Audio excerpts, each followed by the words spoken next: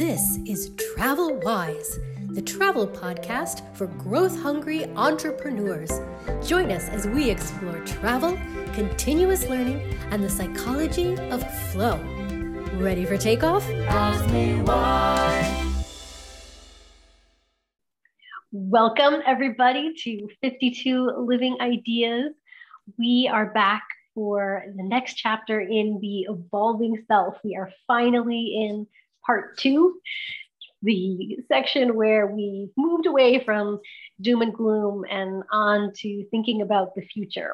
Although we have quite I'm going to say complex chapter. I think complexity is the word of the day. And we've got quite an intensive presentation today because we're really digging into a lot of the fundamental principles of evolution, which is then going to set us up for our next chapter where we finally, officially, explicitly get into talking about evolution and flow. But today is going to be all about evolution, and just turn it over to Maritza so we can get started with the presentation.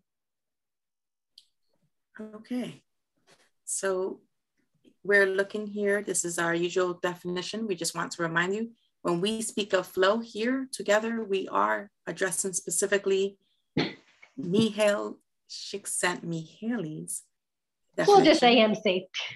I shall say MC henceforth.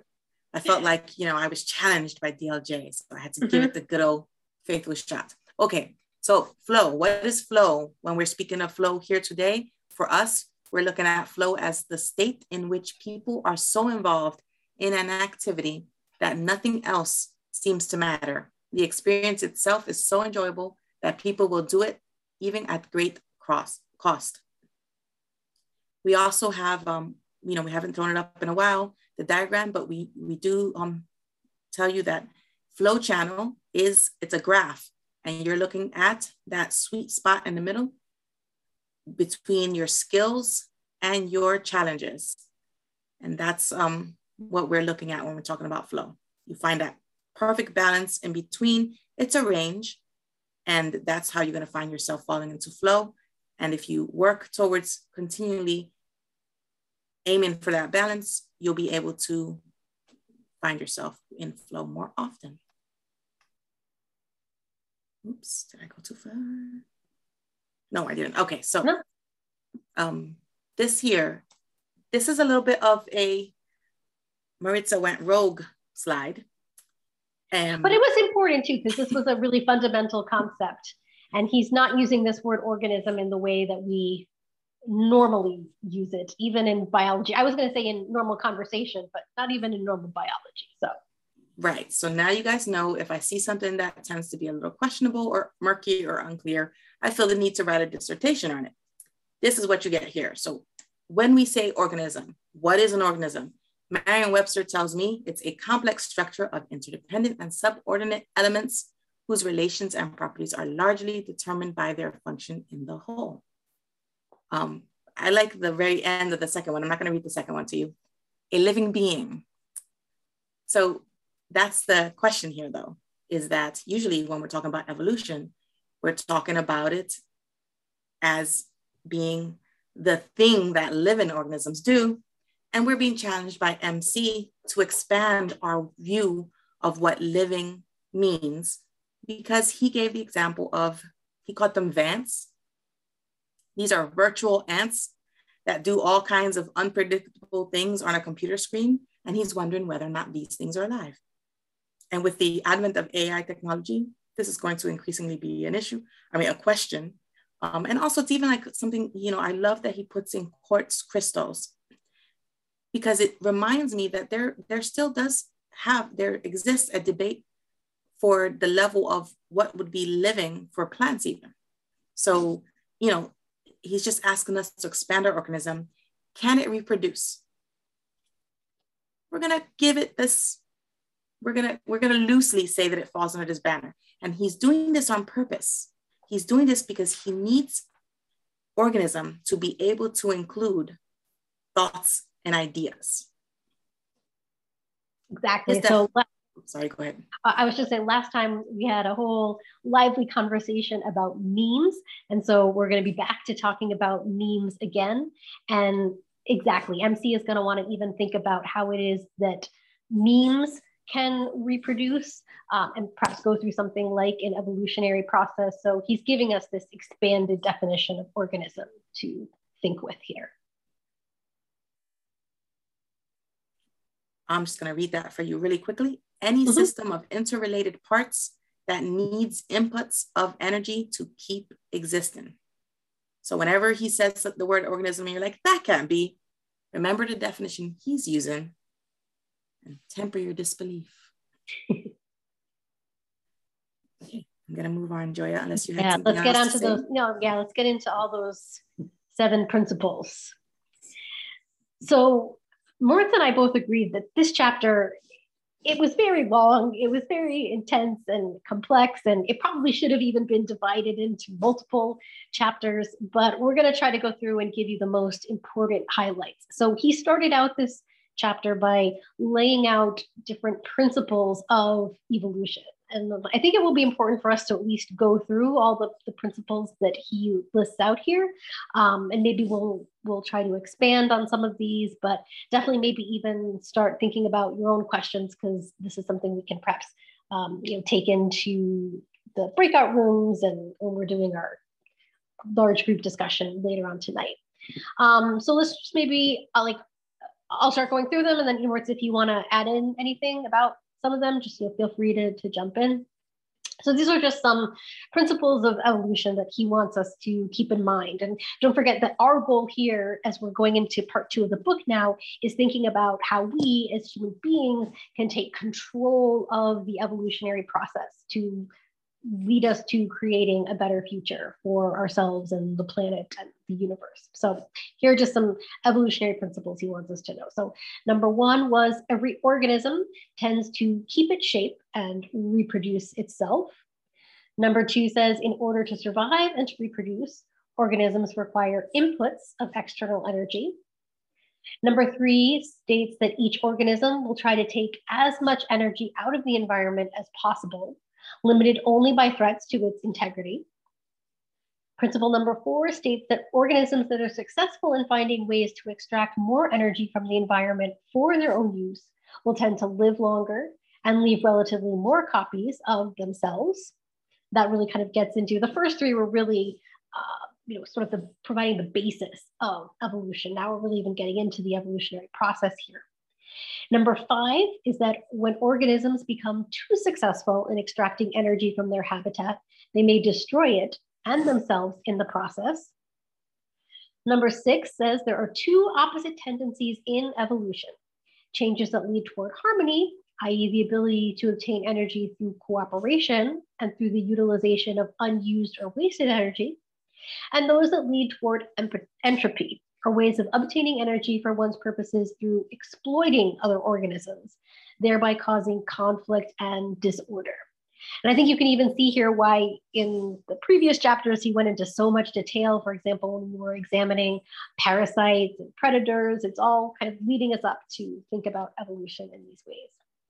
And lastly, principle number 7 states that harmony is usually achieved by evolutionary changes involving an increase in an organism's complexity. That is an increase in both differentiation and integration. And this is definitely a major idea that we're going to want to talk about more in our discussion tonight. To me, this is, I think, the most important principle for us to be thinking about. Thinking about the connection between evolution and increasing in complexity, and the ways that complexity is related to both differentiation and integration.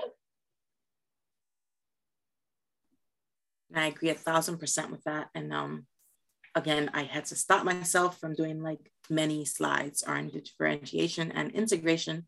And instead, we'll just chat about it in our breakout sessions. Exactly, because I think that is going to be the most interesting section, and hopefully we'll have a really good discussion about it with everybody. Right. And I may reference some of these principles as we go along to the other slides. So the next section of the book gets into the nature of complexity. And this is going to be a really important concept. So if you were with us for our examination of the first book, the original Flow, the Psychology of Optimal Experience book, you might remember that MC's idea of flow is that it involves increasing the complexity of the self. So in this chapter now, we're really going to start to go deep into this idea of complexity and tying it to evolution. So this is the section on the nature of complexity. The main point here is that complexity is not necessarily the direction in which evolution inevitably progresses, but it is the direction in which it must move to secure us a livable future. And he's going to argue here that complexity is going to give us a benchmark for evaluating the direction of evolution. And there's, I think, a lot to say here about what complexity is. So he kind of goes into this section of trying to contrast complexity versus complication. But I think we're going to see that we're ultimately going to discuss complexity with these ideas of differentiation and integration. To me here, the most important thing is this separation of complexity versus complicated. It seems so simple, but I think we often do assume that a thing that is complicated is also complex. And so I really appreciate MC spelling that out for us, that is not only not necessarily true, it is in fact rarely ever true. And so I think that one thing right there is something that almost indirectly allows one to look at a thing with the lens for, does there exist complexity? If you view it as something that's complicated, that could be a ping to you to take a step back and to, evaluate it, because in your mind now, you may think, oh, it's complicated. It may not be complex. What is it doing in my life? Is it something I need in my life? How is it shaping me or those things around me? Yeah. I'll say here too, so I think one of the interesting ideas here is he makes this argument that in many ways, it seems that complexity functions, as he says here, a central principle of evolution, because it seems that many times when organisms are competing for energy, it is the more complex one that will have the advantage, although he points out that that's not always the case. That might even be something for us to think about and discuss if we think that's true, or if there's ways to think about maybe when complexity will or won't win out. But then he's going to make this point that it's precisely because complexity doesn't prevail automatically and inevitably that it's up to us to take responsibility for ensuring complexity for the future. And I think that's going to lead us into our discussions ultimately of what we're going to want to do with flow.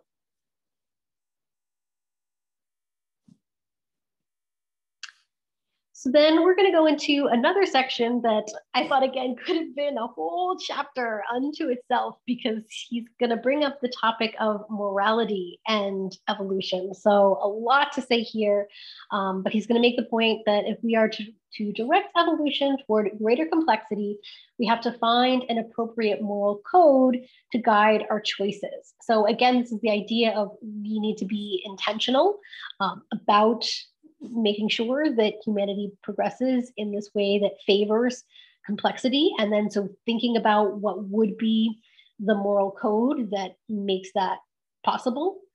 And then this is going to get us into thinking about means as well. So as he points out here, every social system must develop means to keep the intergroup harmony that genes no longer can provide. These means constitute the moral system, and generally they have been the most successful attempts humans have developed to give a desirable direction to evolution. And so again, if you weren't here with us the last time when we had the whole discussion about memes, you might even want to go back, check out the recording. But here he's using memes in the original Richard Dawkins sense of thinking of memes as cultural products. So the important ideas and artifacts that humans have developed that get passed on from generation to generation, and how these reproduce in a way that is connected with evolution. And so here now he's making the connection between memes and our moralities. And what he's telling us here is that, there's no way to get away from this concept. He says that in every human group ever known, notions about what is right and what is wrong have been among the central defining concerns of the culture. And we can see that if we look historically. And he's saying, if it's going to happen anyway, why not attempt to shape how it's going to happen? Actually, he's going one step further than that. And he's saying, in addition to why not, oh, by the way, I believe one must. And that's where he's going to, he's telling us that as we get more complex, as we get further along in our evolutionary path, we are more and more required to ensure that the moral codes are going to bring about positive results for this evolutionary path. And so we have to be more cognizant of what they are and what's shaping them. Exactly. So next, he wants to have a conversation about eugenics, mostly because we're going to see in the next section, he wants to talk about a really, I think, interesting concept that he calls eumemics. But before that, he wants to think about eugenics and how human beings have tried to control the population, but admitting here that there has not really ever yet been a successful way to think about how we control population. But as I said, I think the eumemics conversation is definitely the more interesting one here. I agree. This is a sticky topic. Moving on to the next slide. So then on to eumemics. So we probably should even just give a definition here, because this is definitely a neologism that he has coined. So it's a combination of these Greek roots. So the EU, the U is the root for good, and memes means imitation. So eumemics is good imitation. So essentially what he's talking about here are the good ideas and cultural products that human beings have developed that we want to make sure are reproduced and passed down to future generations. So he says here that if we wish to begin directing evolution, it is not only genes that we need to be concerned about, we must look to the memes that are being propagated in our societies. And then he also has 3 steps that he recommends here for eumemics. I don't know if you want to talk about any of those, Maritza. I do kind of tangentially. I just want to point that these are all action things. They're guides towards intentionality is what they all are. So it brings us back to that very basic concept. And again, you guys, by now you're used to hearing me use that word over and over, and I'm beating you over the head with it. Intentionality is the method in which one can wrangle some type of control over one's consciousness. It's the best way to make the attempt. The mind at rest slides into chaos. So how do you avoid this? By thinking, by looking at the intentionality. I do want to read a little tiny bit from this section that MC tells us outside of these 3 steps.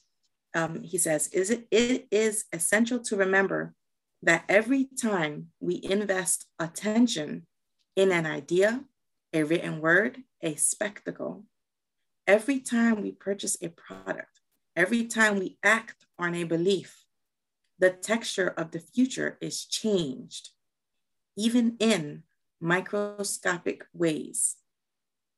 The world in which our children and their children will live is built minute by minute, through the choices we endorse with our psychic energy. Remember that psychic energy he's equating to your attention. It is not only the legislation we help pass, the wars we help wage, the great inventions and works of art that will shape the future, but also our small habits of mind and behavior, the way we talk to our children, how we spend our free time, whether we always increase the consumption of finite resources or whether we find ways to live within less wasteful limits. These small choices, these trivial decisions have as much weight in the long run as all of Napoleon's wars. I think that is the most impactful paragraph that I have read in this book thus far. He has been saying this to us softly and nudgingly in the last 6 chapters. The world in which our children and their children will live is built minute by minute through the choices we endorse with our psychic energy. I don't think a stronger picture could be made for the concept that small things matter. And that is what I would like you to hold on to as we move forward, because I believe this is going to come out fiercer and stronger as we move forward in the rest of the chapters of the book. Joya and I are reading this with you, so we don't actually know what's coming next, but that's my thought. And even if it doesn't, this is the paragraph to take away thus far. If you don't read anything else in the book, this is on page 167. Find it, read it, highlight it. This is what you should remember. And it's true, Maritza and I, we are reading this book along with you, but we both noted the next chapter is finally all about evolution and flow. And we know what flow is all about. I think it is all about how you spend your attention. So definitely thinking about what your intentions are is going to be crucial to what's coming up here. Right. Next slide. So finally here, we're going to talk about the complexity of consciousness. And the main point here is that the key to directing the path of evolution lies in developing greater complexity. We cannot begin to learn or know how to direct evolution in the direction of greater complexity unless our consciousness becomes more complex. And here we have the tie to flow, because if you remember, flow was all about becoming more complex in our consciousness and developing a more complex self. So this is going to be the springboard that's going to take us to that next chapter. And so just like one more point here that I think it's important to stress, that he says here, a community concerned about the survival of its skills and values needs to invest in more than just schools if it wants to preserve, let alone advance, the complexity its former members have so painfully acquired.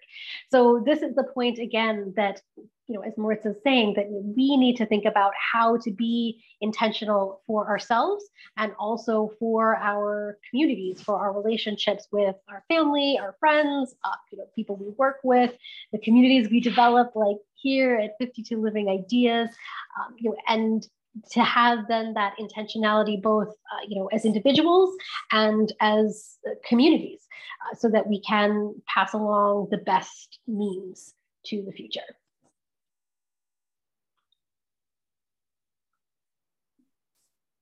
So in looking in this slide, I'd like to remind you guys again that MC would equate consciousness with the concept of a soul, as it were. If people are talking about a soul, he's saying most times what you're talking about, that inner core, that would be your consciousness. So this is the heart of what we're trying to do, right? We're trying to kind of get some control over our own consciousness. And so I read this and I despair a little, because I'm like, okay, so wait a minute. First, I got to figure out how to wrangle this consciousness. Now I need to figure out how to make it more complex. How do I know it's not complex enough?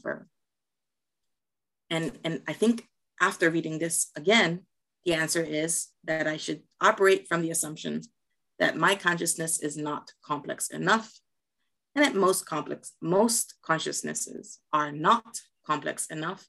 That in fact, if we make that our primary assumption, we can move forward with the idea that as we're seeking to wrangle control over our consciousness a little bit, and as we go forth, we also are looking to increase its complexity.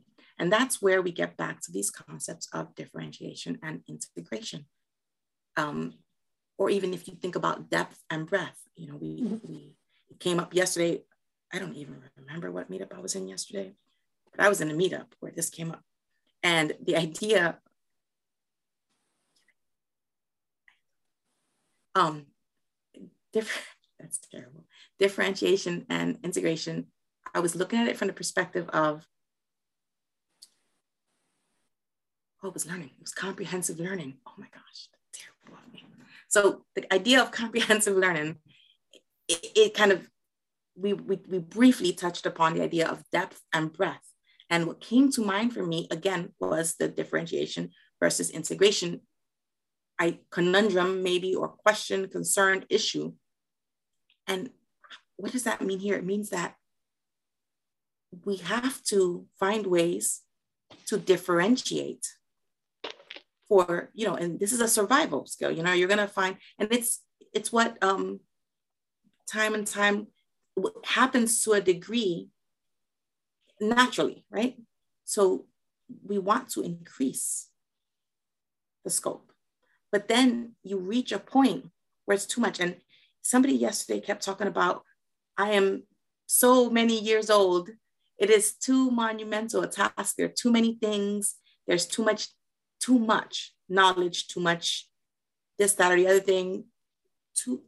And it's so heavy to bear. How does one sift through it? How does one take control over a consciousness that has so many parts? That's the question that, I was chewing on because of my chatter. Granted, slightly different topic, but so many of them intertwine.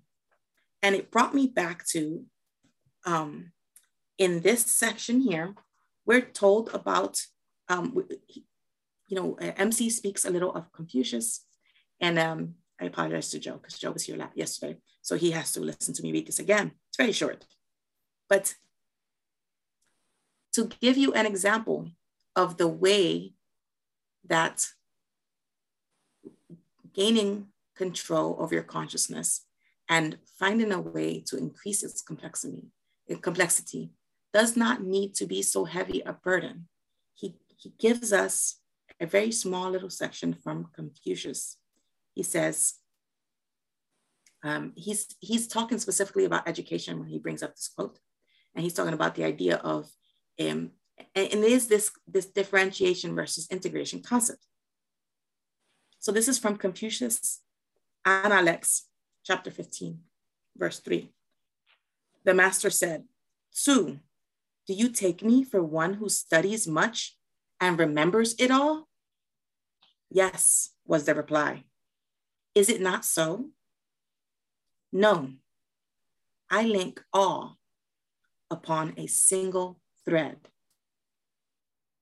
And that was a powerful thing to me, because it's this idea that the goal is not to keep viewing all of these differentiated things as their parts. So you break them apart, or you're amassing them as parts, but you have to find a way to integrate them so that you're viewing them more as one, because they're, I link all upon a single thread. This is how one can achieve complexity without being so burdened by the weight of all of this differentiation. Hopefully that makes sense. It made perfect sense to me. And so I really felt the need to share it with you. If it doesn't make sense, sorry. That's all I wanted to share for that now. We're actually doing really great on time, Joya. Yeah, I know. So maybe we should give ourselves this goal to try to go through everything. So was there anything else that that you wanted to say before we jump into the breakout rooms here? I did want to see if you were amenable to it. I'd like to see if anyone had any clarification questions prior to us jumping into the like we can get more in-depth questions after breakout. I just was wondering, did we confuse you? Because this is a lot in this chapter.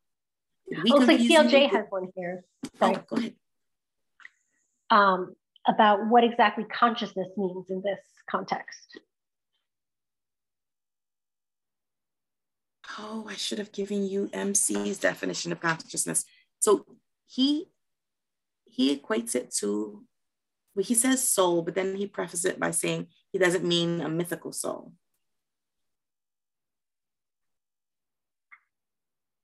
Joya, you want to jump in here? Not that much. Yeah, Say I was going to again? say, like, I don't know if he. Oh, sorry. Did you want to say something about your question, CLJ? Just saying, I'm not sure that helps that much. You said consciousness. It's a soul, but not the mythical soul. Okay, so I know what it's not now. I don't know what it is.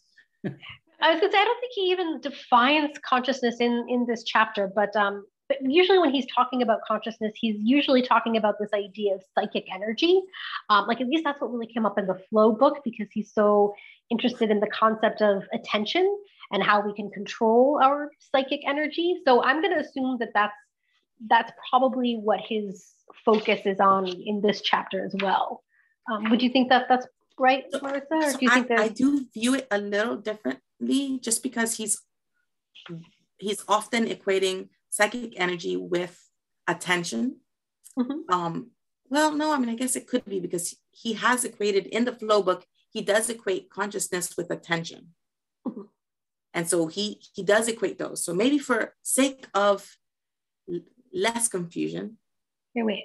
I'm going to try to say, sorry, I was trying to find, I think I found it. There's one part of this section where he does kind of get into this. He doesn't really give us a definition, but he is talking about like what makes us different from other animal species is the variety and mutual dependence of our psychic processes.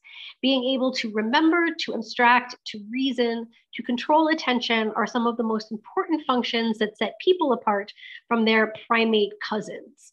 So presumably that's part of even what he's talking about when he's talking about human consciousness here, at least in this chapter. Thank you. Did that help? Yeah, I don't agree with it, but yeah. Certainly don't agree with the psychic energy one. That's very Jungian. Oh, sorry. The other thing I need, if we're a clarification phrase, apologies for this, because I'm male and I can't multitask. You were reading a quote and I was reading the slide. And then once I tuned into what you were saying, you said, this is the most important thing. And I'm going, I missed it. So you can leave that there with the breakout room if you like, but the most important thing I think I've just missed, because I was still reading the slide. Sorry. Don't know. If everybody else got it, ignore me, but I missed it. So yeah. That's a good point. I think it was a really good quote. Do you want to just read it one more time, Maritza? I think it's worth even hearing again so we all can ponder it. Okay, so you're talking about the paragraph I read. Yeah. Okay, so this is on page 167. And later, when we come back from the breakout rooms, I can write it up and throw it onto the chat for you guys. So cool. Bottom of the page 167.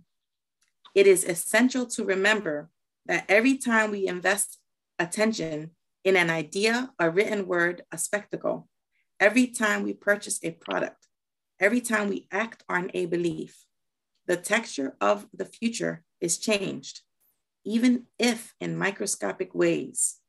The world in which our children and their children will live is built minute by minute through the choices we endorse with our psychic energy. It is not only the legislation we help pass, the wars we help wage, the great inventions and works of art that will shape the future, but also our small habits of mind and behavior, the way we talk to our children, how we spend our free time, whether we always increase the consumption of finite resources or whether we find ways to live within less wasteful limits. These small choices, these trivial decisions, have as much weight in the long run as all of Napoleon's wars.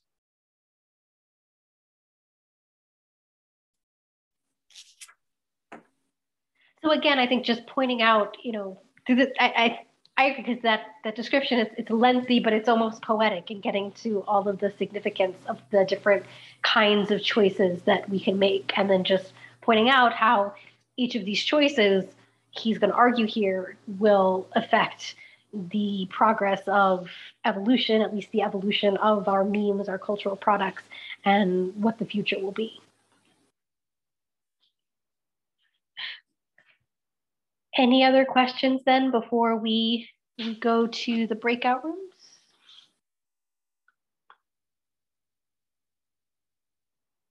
So Maritza, do you have the capacity here to set up the breakout rooms? Because I realize I have to be on my phone and my phone doesn't support the breakout room function, unfortunately, but I think you should have that. So I'll even just give you guys the question here that we thought we could use as a jumping off point for the discussion. So this is a question that is inspired by one of the questions that MC asked in his further thoughts at the end of this chapter. But Maritza had this great idea to expand the question out. So the question in the original form says, do you think that the family in which you grew up was a complex one, i.e. was differentiated? Did it give you freedom and stimulation, as well as integrated? Was it supportive and harmonious? If you had to make some changes in your own family, what would they be? And I agreed, I like this question because I think it takes it down to a very personal level and thinking about how complexity and differentiation and integration function in our relationships. But Maritza thought, in addition to thinking about how this operated in the past, because this is thinking about the family you grew up in, so it's kind of really focused on the past, to maybe even think about not only your past family, but your current relationships, your current family structure, your friends, your work relations, the communities we build, like here at 52 Living Ideas. So again, the question is to think about, are your communities complex? Are they differentiated in that they give you freedom and stimulation, as well as integrated, giving you support in that sense of harmoniousness? So that is the question, and you can do that for 20 minutes. Right. Okay. Joya, take it away, Joya. So we are now at the section of the meeting where people get to bring up any questions that came up in their groups that they want to share with the broader group. Also any takeaways that you might have got from the chapter, and just any other questions that you might want to have about what we discussed tonight. I know in our group, Sharon had a really good question, which I'm hoping she's going to be able to remember what she said. Maybe DLJ and I will have to try to help her piece it together, but it was a good question. I'm putting her on the spot, I know. Yeah, now I'm trying to remember what that was or how exactly I worded it. I was thinking more of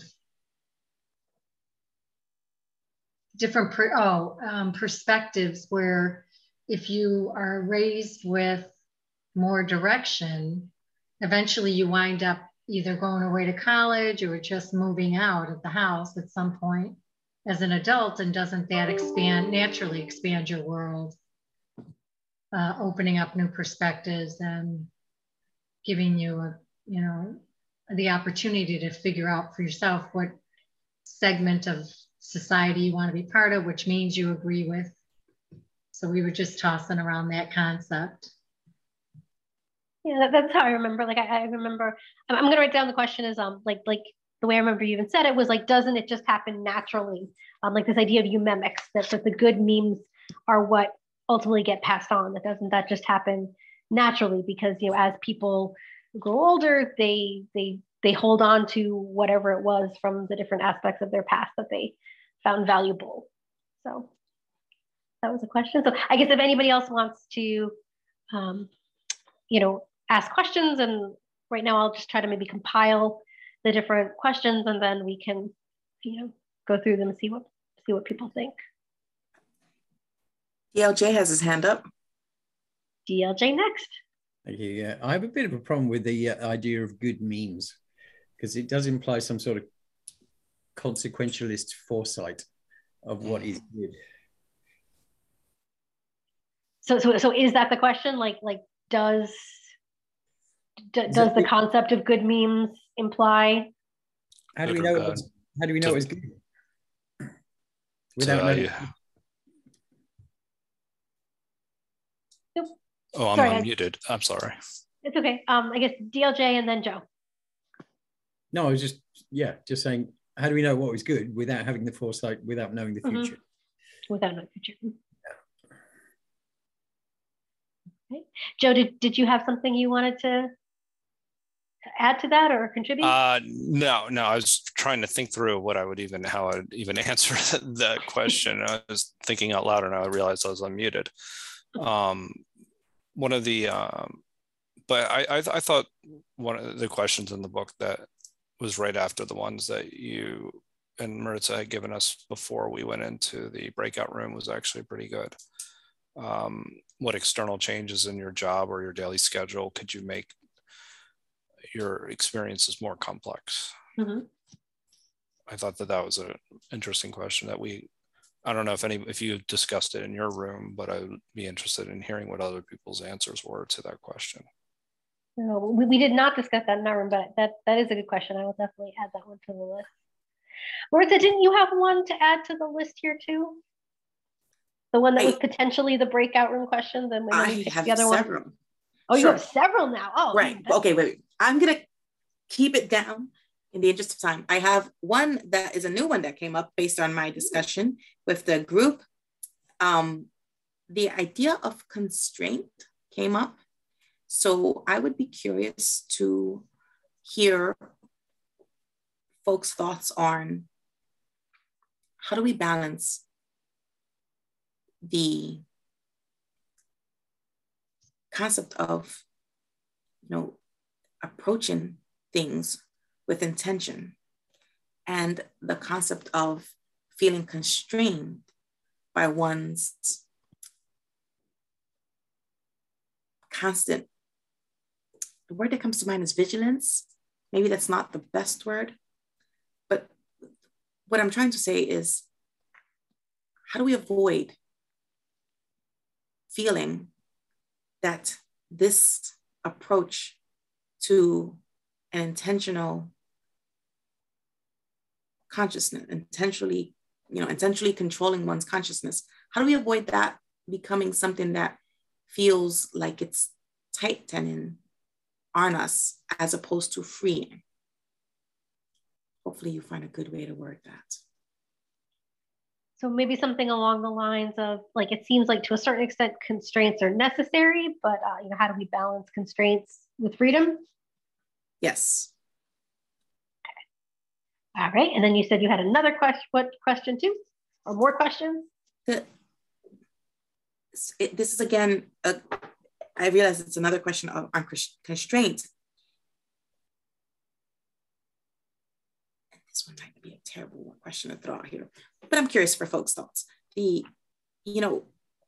One of the questions that MC proposes to us is talking about community, and he's asking us about the rights of a community.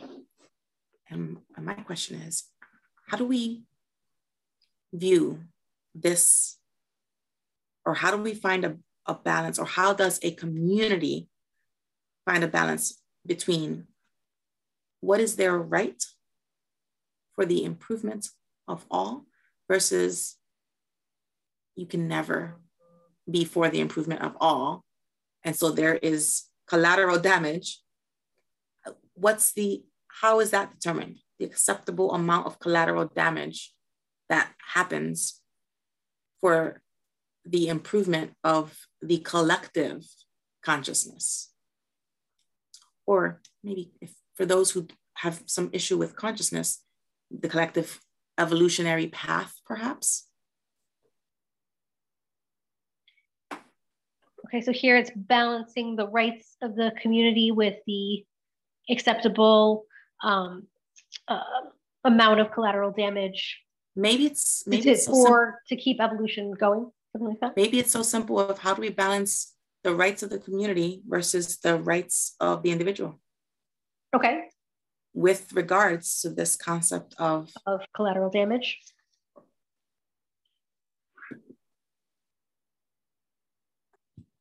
Vaccines, anyone? Is that where you're going with this one? I plead the fifth.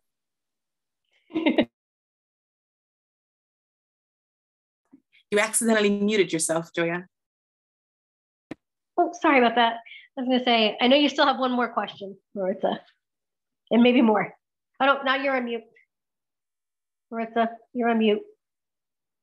Maritza? Oh, I did the same thing you did. Yep. I said, no, in the interest of time, let me, well, okay, I lied. No, one more question. Do you struggle more with differentiation or integration, and why? Ah, interesting. Okay. So does anybody else have any other questions to add to the table? Although we definitely have a good number of questions here. So, but just want to make sure anyone else wants to suggest anything, you can type exclamation point in the chat, although we have a small group today too. So, well, you guys can think about it. Why don't we start with the question that MC even came up with in the book here? This broad one about what external changes in your job or your daily schedule could make your experiences more complex?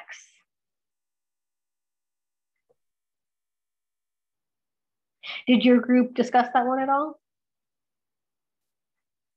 We did a little. Marco, Joe, you guys want to chime in?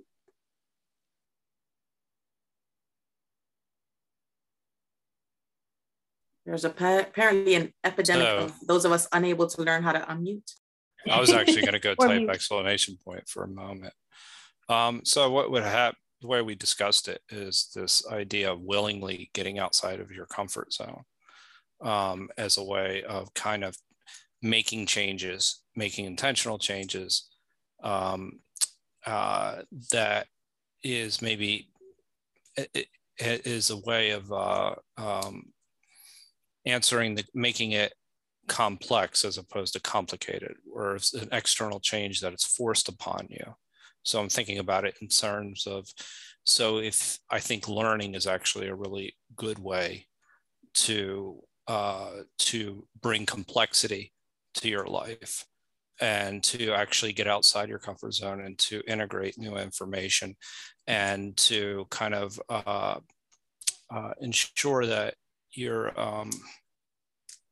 I think that provides for more of a complex experience. 52 Living Ideas provides for a more complex experience, that you're taking more information in. And this kind of gets to what Maritza was asking with, which one do you struggle with the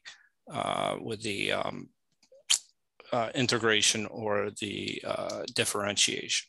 And the idea of differentiation within that process, I think that that's really kind of making things more complex if you're doing it intentionally. And then, so that's where I looked at, okay, well, what would you do differently? Well, 52 Living Ideas, taking courses, it could even be exercise and things along those lines. So whatever it may be that changes, that adds to the complexity to your life, that you're actually moving and you're in somewhat control of. Whereas, again, what's the opposite? Complicated, right? Complicated to me would be something like you're standing still.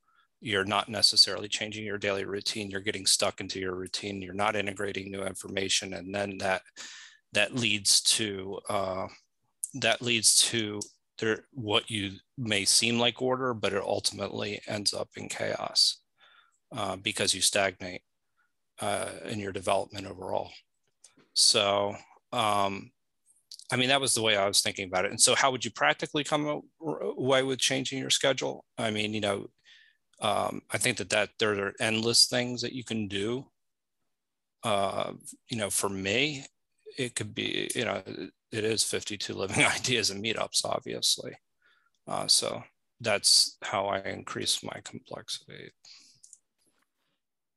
as I understand it. So Joe gets paid to do commercials for 52 living ideas. I'm just kidding. I'm kidding. We're a small group. I'm playing. Sorry. It looks like DLJ has some thoughts about this one. Yeah, I've got a question for Joe. I thought at some stage, because I realized I don't know too much about you, didn't you at one point hint that you were a consultant? I was, yes. You were. Okay, so people ask you all the time, right? How do you make yourself more efficient, more effective, more complex rather than complicated? Do you do from a business point of view? What's your consulting stuff going? Is it business? Is it from a, what do you mean, business point of view? Are you a business consultant or a management consultant or a? I was, yes. Okay, so yes. You have, in that case, you already know all the answers, right? Because we pay you to tell us. Right? Well, that's right. Well, here's the real question: is it original? Is the answer original? Because if you're talking about designing a real solution, I would say yes, it should be original. That it shouldn't be cookie cutter. I think that it should be unique to the situation. That's if you're looking at it from a design thinking point of view. In some ways, it could be just more efficient.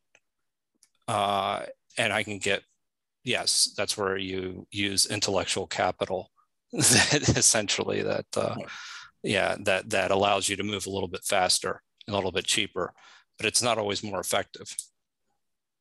So you've already got a catalog of thinking tools or intellectual capital, as you say, that. Well, yeah, that's the reason they pay those firms. Those firms don't get, those firms, that's all they have is their intellectual capital. That's right. So you've got more than one cookie cutter. Yes and no. Every consulting firm has its own unique approach to how they approach the solution. They copy each other sometimes, but they're not that unique. There's a lot of copying that goes on. There's a lot of copying that goes on, but they do have a unique approach in their cultures. Right, you're IT now, right? No. No, what are you? I forgot. But I forgot what it is you're doing in the Navy. Finance. So you're doing finance. How did I not know that? Yeah. So for a little bit, Joe and I worked in the same not in the same building, but in the same little area, contractors for the government. Well, he was government. Anyway, for some reason, I always thought you did IT. And I was like, duh, that's the data infrastructure he brings. But you're saying it's all from your consulting background. I learned something new. Yep. That's terrible. I should have known that. It's all systems stuff. But yeah, so now that we've discovered this conversation has just gotten more complicated. So now, it's less complex. Yep, we've decided Maritza's a terrible friend. She doesn't ask enough questions. No, she makes assumptions. We've decided that this is 52 Living Ideas, and you learned something today. So indeed. All right. There is actually a parallel there, because you're essentially saying these consulting firms are differentiated. They have their differentiators, but because of crossover and the fact that people move from one company to another quite regularly, there's a level of integration too. Sure. Yes, absolutely. And I think that there's a level of integration in the sense that they buy one another all the time too. So there's a bigger integration with that. So yeah, that's merger and acquisitions. Which has its parallel in biology also. Absolutely. Absolutely. Definitely has there's organic growth, and then there's actual inorganic growth, which is a merger and acquisition, which is actually much more challenging than something that comes organically. So a company that grows really well organically would be Amazon. But consulting firms, by their nature, they don't grow that well organically. Yeah. So MC might be onto something. I'd like to add a little bit onto this question. Well, onto the answer of the question. Apologies. clarifying. I'm a big fan of the one foot in front of the other edict. I really find that, I mean, that is the best way to bring about effective change. And I know that sounds very unsexy, but it's the idea of, you know, if you're putting yourself out of the comfort zone, if you're somebody who's afraid of heights, you cannot try to go climb Mount Everest tomorrow. There's going to be failure there, or a higher potentiality for failure. And you may do more damage to your psyche, to your perceptions in making that leap. So perhaps something more incremental is warranted. And maybe that's a little too logical, but that's kind of the way I view it. That, you know, I have an immense sense of internal discipline. If I decide I'm doing something, I'm doing it. But I don't ever do it by going from one to Mount Everest. Very slow, plodding, and methodical. But I mean, it works. I have found that one can get out of one's comfort zone using baby steps. It may take you a little longer to get out there, but you can still get out. So I don't know. That's just my two thoughts on that one. And I think you can get to be more and more complex. Like somebody here mentioned exercise. I think the LJ did. And just two more seconds. If we look at that example specifically, you know, I'm not gonna run. Well, most of you, all you see is my head, so you have no idea, right? So I've been working on getting healthier, and I've been doing it through exercise. And you know, I've dropped quite many pounds during the pandemic. And you get people saying, "Oh, what's your magic secret?" And I always tell them there is none. Move more, eat less. When I started, I also have, you know, different physical whatevers. And it was a matter of, I had to start as low. I was doing exercise that was rated for, you know, like 65 and over crowd, because it's really all I could do. Like I could really get up and walk. But then I started pushing myself, like, oh, maybe I can do a 30-second little like march, and then so as time goes on, the months go by, you find you can do an hour's worth of a low impact cardio. And that's the progression has been that way. And it's the same with weights. You know, if you decide you're going to switch and start doing a weightlifting program, you're probably not going to start, well, I don't know, guys might. Anyway, anybody stronger than me might start with actual weights. I started with cans of beans. They're coconut cans, right? So those are 1 pound. Yes, I know that's really doing nothing for you, but it's more than empty hands. And for me, that was stretching out of my comfort zone. And it sounds silly to say, but I believe that it's just, if you have the determination to get out there, it's okay if it takes you a while to do it. And it's because, and this is why I really am a fan of the idea that overarching, the most important is that forward movement. And the reason that getting out of one's comfort zone and, you know, seeking to find this differentiation and integration, you know, that the dance is because if you're not finding that dance, you're not moving. And if you're not moving, you're not living. And ultimately, isn't that what we all want? To be living? So my 2 cents there. Thanks. Well, thank you for sharing. Anybody else want to share 2 cents here? Maybe let's go to that next related question then about which do you struggle with more, differentiation or integration? Or maybe we can even put the positive spin on it and say which one maybe do you find easier, differentiation or integration? Yeah, that's an easy one for me, being an isolationist.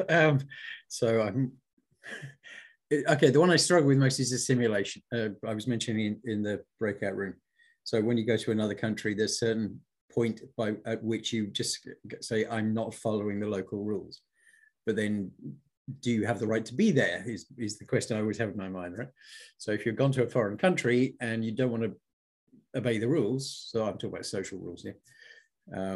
So you, in other words, they're not going to make me believe in Muhammad, right? Okay, I'm just not going there, right? Can't do it.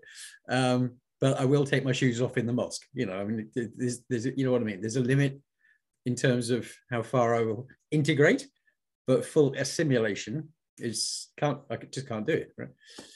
Because I've got my own preconditioning, as we all have, I guess. Right?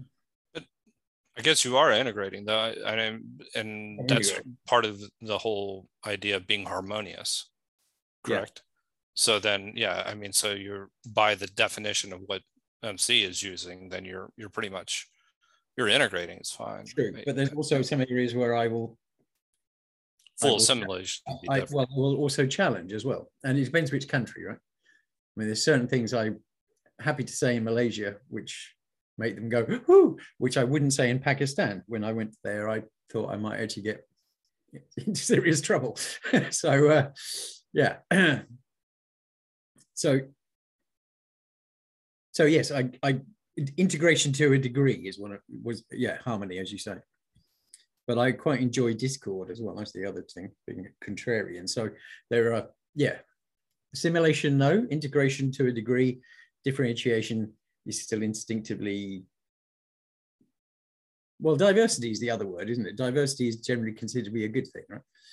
But not always, right? Well, I see them linked. I mean, because if you don't differentiate, there's nothing to integrate. Right? I mean, what are you integrating if you don't differentiate? So I see them one and the same. Like it's not a either or. What do you know?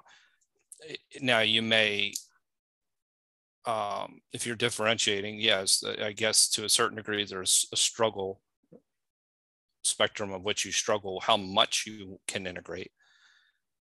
But if you're not, X doesn't happen without Y in this particular instance.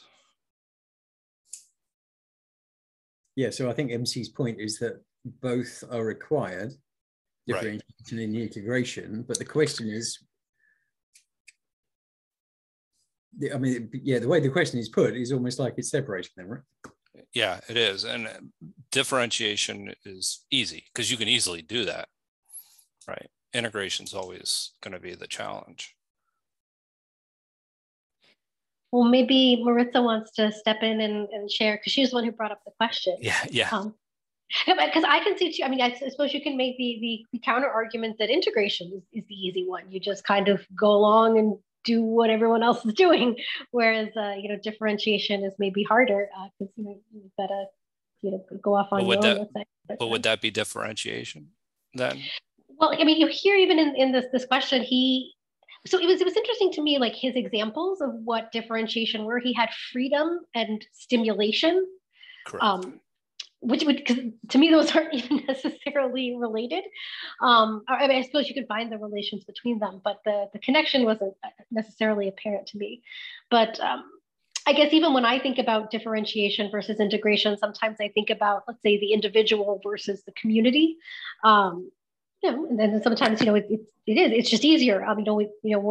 We are naturally born into part of a community, even if it's just it takes two parents at least for a human being to come into this world. So you're, in that sense, most of us are born into some kind of community.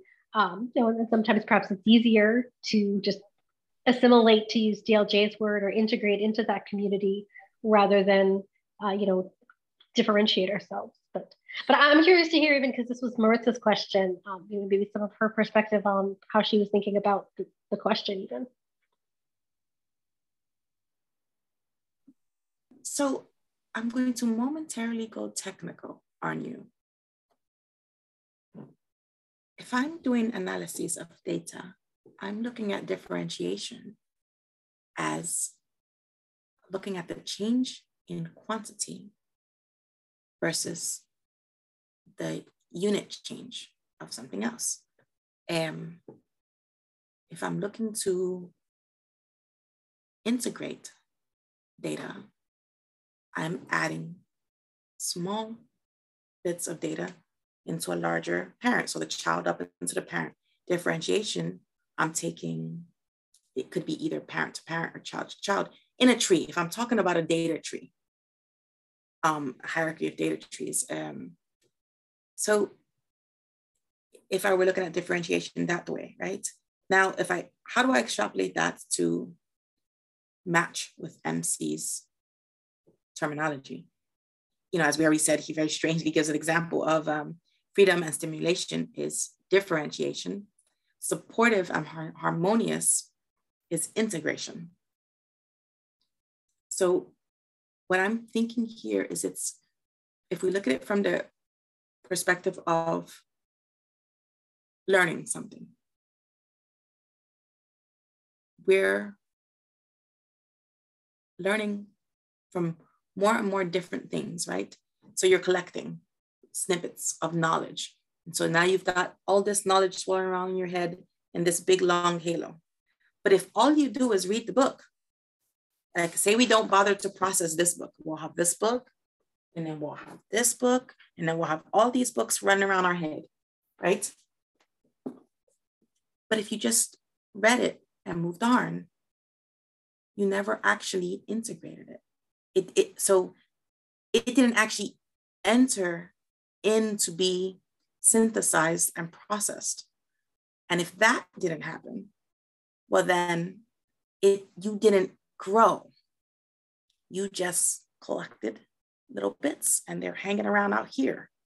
You have to pull them in and they become mush, kind of like food does when it comes into us, right? So that's how I view it. I know, and I'm giving you guys visuals because I actually literally do, that's the way I view it, is that you're getting all this stuff, but the onus is on the self to integrate.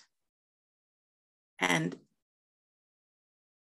once the self integrates, now there's freed up space to collect more little bits.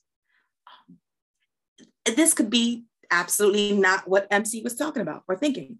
That's Maritza's view. So when I was wondering about which was more problematic, I think it was a matter of looking at it from, let's look a little bigger. I used a very unelegant phrase in our breakout room of the community self. And I actually don't like that phrase. I'm gonna have to go sit in a corner and figure out a better way to say that. But for lack of anything much better here, I was thinking that if we can equate that to a community consciousness, and then we look at what MC is saying, and let's remember, he's saying consciousness equals attention. And if I'm saying consciousness equals self, and we have an almost axiomatic belief that, well, okay, let me rephrase. I have an almost axiomatic belief that self is primary. Not that everyone has this belief. I'm stating that as one of the things I hold to be fairly axiomatic. Now, if we believe that, and we're trying to extrapolate it to a community level, how does one find the dance that works? How does the collective community collect different bits and then integrate them in a way that is beneficial to most? And I say most only because reality dictates the odds of getting 100% buy-in very slim. I deal with numbers all day. 100% is not as common as you would think, unless you're making a budget, because then they want it almost down to the penny. But so this might be clear as mud, and for that I apologize. But the thought here is that there's variables. These are all variables, right? And so how do we find it? It's that question of the skills versus challenge. If we're seeking a sweet spot, how do we do that? And is the path towards doing that figuring out where do we have more trouble? Do we have more trouble collecting, or do we have more trouble bringing it in? And I actually answered it with a question and a lot of words. Sorry, guys. Wait, I'll jump in and say, you lost me a little bit when you mentioned this concept of the community self. So I personally, at least, was not following what you meant there. I believe that, and it's a belief. So I'm not saying that this is factual or written down anywhere. My belief is that a culture takes on a life of its own, as it were. The health of the culture lies within the health of its individuals. This is why we should endeavor to promote the individual's strength. A strong individual leads towards a strong culture, a strong community. Because what is a community if not a group of individuals? If the individuals are sick, it just extrapolates that the community has to be sick. There's no other way around it. So when I say the collective self, it's the group persona, as it were. So I often say that this country, United States, it's fairly cultureless, right? And that makes for a sick society. The reason I say that is because there's not enough unifying. This idea of like a community-centric, certain things that are community-centric, that doesn't exist in some cultures. That's where I'm getting at, in that to build a strong culture, one needs strong individuals. But if we only have individuals, you can't get there. It seems almost paradoxical, but it's both. You cannot have a community without strong individuals, or without individuals. But if the individuals are sick, the community is going to be sick. So how do we create a mentality for the community or the culture where we can have this dance? Joya's like still not getting it. Sorry. We can just table it. We'll just leave it alone. It's Maritza. She got to go to the corner and think some more. It's okay. There are plenty of, there's a plethora of... Joya, you're muted. Sorry. Oh, sorry. Oh, sorry. I was going to say, I'm just going to turn it over to the group, because maybe they've done a better job at following you here. So I'll leave it to them. Yeah, so there's a plethora of books on organizational change. So culture, by definition, I'm going with the textbook here, is aggregate behavior. So even when you say that USA's doesn't have a collective culture, it does if you're looking from the outside. We think, oh, those Americans over here, right? We just see you as, because it's by definition, it's aggregate behavior, right? But the issue, of course, is where does that behavior from an individual come from? And of course, that's two things. That's the organizational ethics, or the societal way of doing things, right? You grow up with, but you're challenged with it, different colleges and whatever, right? Sharon's not there, but that was her point, right? Versus your individual ethics, right?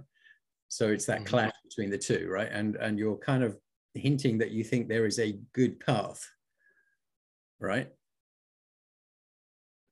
You know, it's funny because you brought that question up earlier, and I was going to say that I actually find that MC uses good and bad a lot, almost more so than I think would be warranted. Right. I think it might be an issue because we don't know what if the US descends into a civil war, which, you know, doesn't seem completely unlikely, might actually be a good thing. I mean, we don't know, right? I mean, you could make that argument about the original US Civil War, and it led to the end of slavery. So, you know, right. Bad in the short term, maybe good in the long term.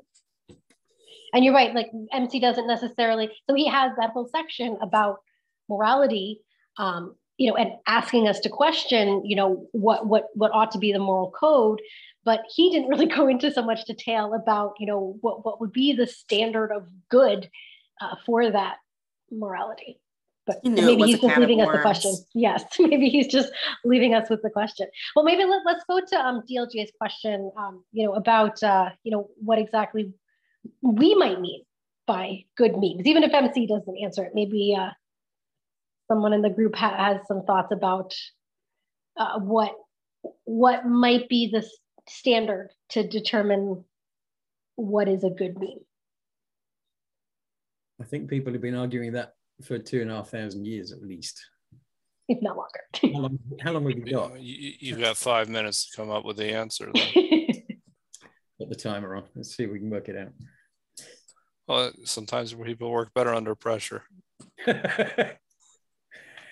That actually is a principle of flow. High consequences and deadlines. Exactly. The constraint is the way. Exactly. The obstacle is the way. Mm-hmm. So there's a couple of ways of looking at it. We could simply say continuity or survival of the species, but we could also, I think it's quite reasonable to argue that we should be focusing on how do we transfer our knowledge to the species that will become sentient after we've made ourselves extinct. So maybe that's what we should be working on. A sort of post-humanist kind of view of the world. MC might be somewhere in between those two. Oh yes, hedges his bet, doesn't he? He's closer. I don't think he's all the way at the bottom, but I think he's also all the way. What do you think, Joya? Somewhere in the middle? I mean, especially the way he wants to expand the concept of organism. I think, he's right. Definitely pointing in that direction. He's AI friendly. He's AI curious. No. I'm stealing that one.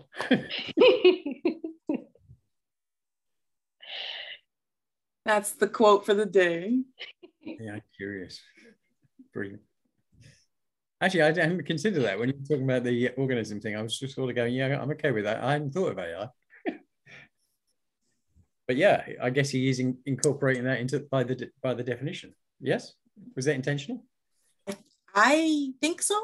Oh, okay. I mean, he was writing this in the mid-90s, but I mean, even his example of the Vants, seems to be the ants in that. Yeah, the he called them Vants with a V.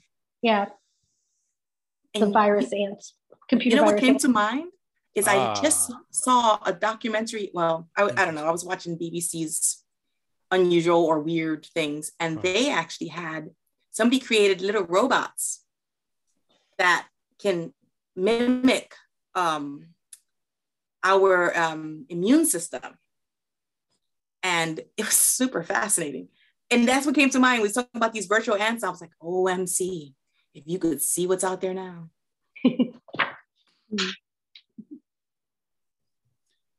And they act randomly. So the question is, are they, by his definition, those little tiny robots would be considered an organism.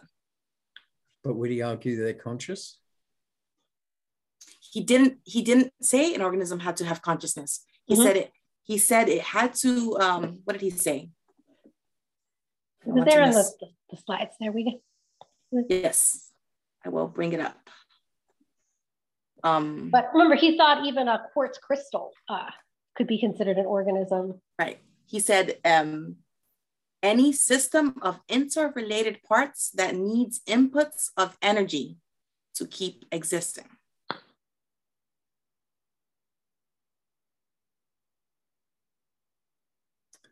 Sounds like a systems thinking kind of almost. Yeah. I mean, it really does. There's a lot of that interwoven in his writing, I find. I think it's too broad. I agree. Mainly because the definition I'm using for the book I'm writing is that life has has a reading capability. It can read its environment, its internal and external environment. Self-aware. Right. Not necessarily to the point where it can represent it, but interestingly enough, so an amoeba, for example, right, can sense its environment internally and externally and react to it, right? Okay. That's a plant, right, but it's not necessarily something that can describe that environment to another amoeba. Right? That's correct. Yeah. And it's got a signaling system too. Amoebas have that as well, the chemical rather than verbal. So I would like to say these little mini robots can do that, because what they're built for is they program one of the robots to be a red light, and all the other ones are blue lights. The blue lights sense the red light and surround it and isolate it so it can't touch anybody else. Because ultimately the goal is to shrink these down to microscopic size and put them inside people to target cancer. But so they're sensing the environment around them, these little robots. So they would still fit your definition. Yeah. Okay. So the blue attracts to the red, or the red attracts to the blue? I think it was a red. Well, they attract and repel each other, but it's whichever one because you can program it. Whichever one they say is the bad guy would be the red one, and then all the other ones are blue. I was just wondering if they were male or female, because male are more likely to be attracted to the red light. Never mind, don't worry. Well, they're robots. Oh, is that like nanotechnology, I think? It certainly is, yes. I don't know what they called them, but it was specifically, these are being made specifically to target cancer. It was just I don't know, the BBC on Saturdays this is my idea of junk TV. The BBC does like some little, I don't know, it's a show where you get like they'll do 3 or 4 little random clippets of science stuff.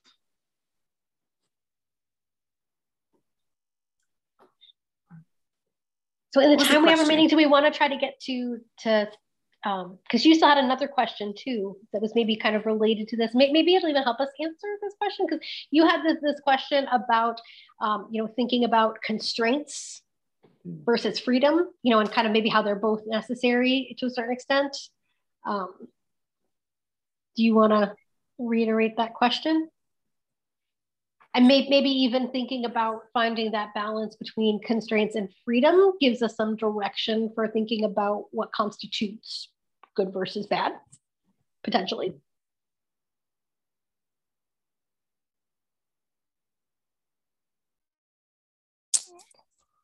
I just look at it as,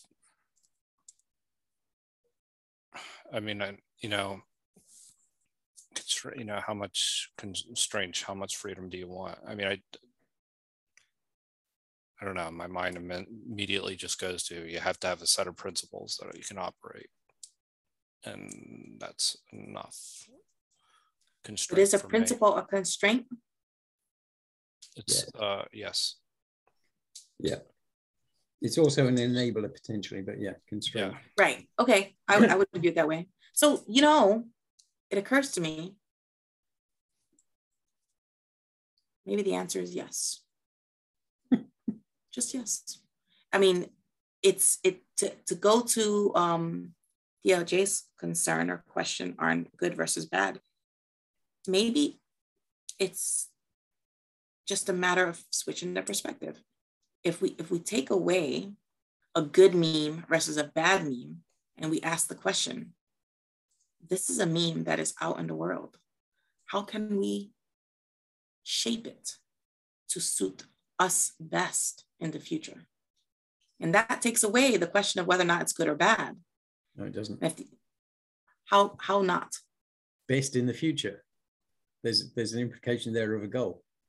Well, if you're gone, what you can't know exactly what's going to be in the future. Wait, I don't understand what you said. Please repeat. So best for the future implies there's some sort of goal, right? Or at least well, there is a goal. Evolution. Evolution is the goal.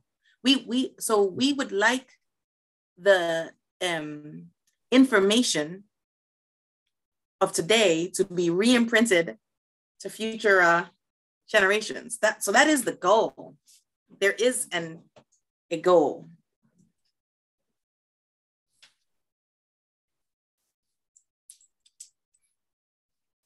If we assume that that's also the goal of memes, because what we're saying here, what MC is saying to us, that these memes also have the goal of evolution. And the question is, But I mean, we can guarantee passing on memes to the next generation, but those memes could be fascistic, for example. I don't think we can guarantee it. Well, I'm saying even if we could, right? So those memes could be detrimental, maybe good for the survival of one group, but not the survival of other groups, right? So if we decide, if the meme that gets passed on is ethnic cleansing is good, that'll ensure the survival of one group. Right. Well, obviously, we cannot actually know if the meme turns out to be vastly destructive in the future. All one can do is, with the data you have now, if one is going to prop up that meme, I think it's a matter, I don't know. What I see, go ahead. You're attending the other meetup group with on digital Catholicism, right?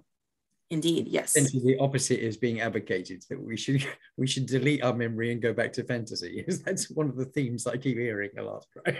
So don't pass it on and then go back to medieval.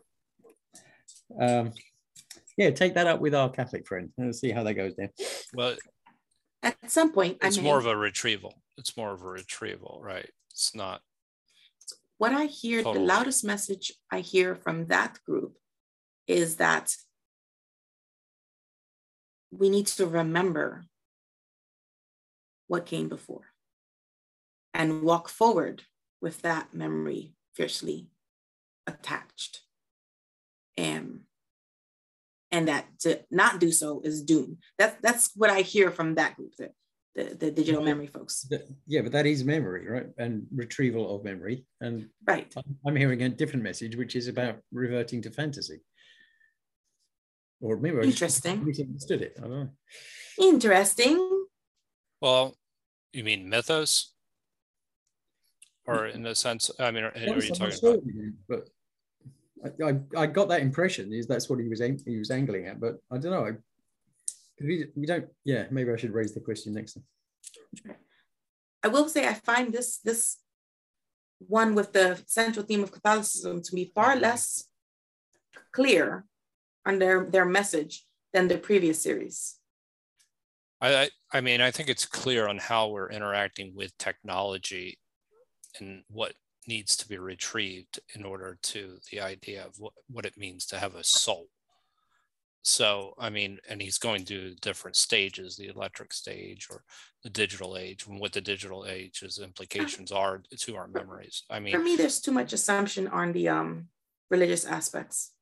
They make a lot of assumptions that everyone accepts certain religious tenets. There's a lot of assumptions there. I wonder if there's assumption that it's a self-selecting audience and he doesn't realize that at least two of us are going, what? Really? Are you sure? Perhaps. Maybe we're not vocal enough, DLJ. Could that possibly be? Could there exist a reality in which we're not vocal enough? I don't know how to ask a question without sounding really insulting, so I keep biting my lip. I have the same issue. The Vienna comment, can I share this with you? Because honestly, this really made my blood boil. Can I treat this as a 2-second therapy? Is that all right?